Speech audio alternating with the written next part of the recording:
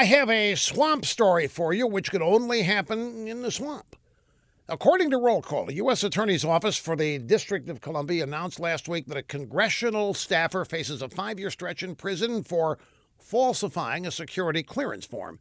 Isaac Avant has been serving as chief of staff for Mississippi Congressman Benny Thompson, highest-ranking Democrat on the House Committee for Homeland Security. Mr. Avant has been staff director for that committee during the week. On weekends, he had to go to jail.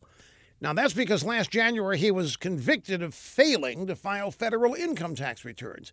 He was sentenced to 4 months in jail and fined $150,000.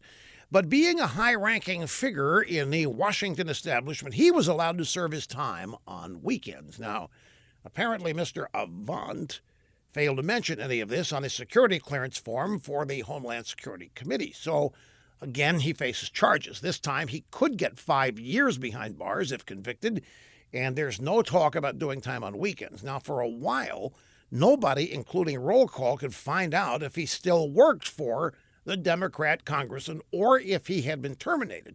Well, we now know he still has his job, and that, my friends, is how they roll in the swamp. Jail? What jail? Not for me.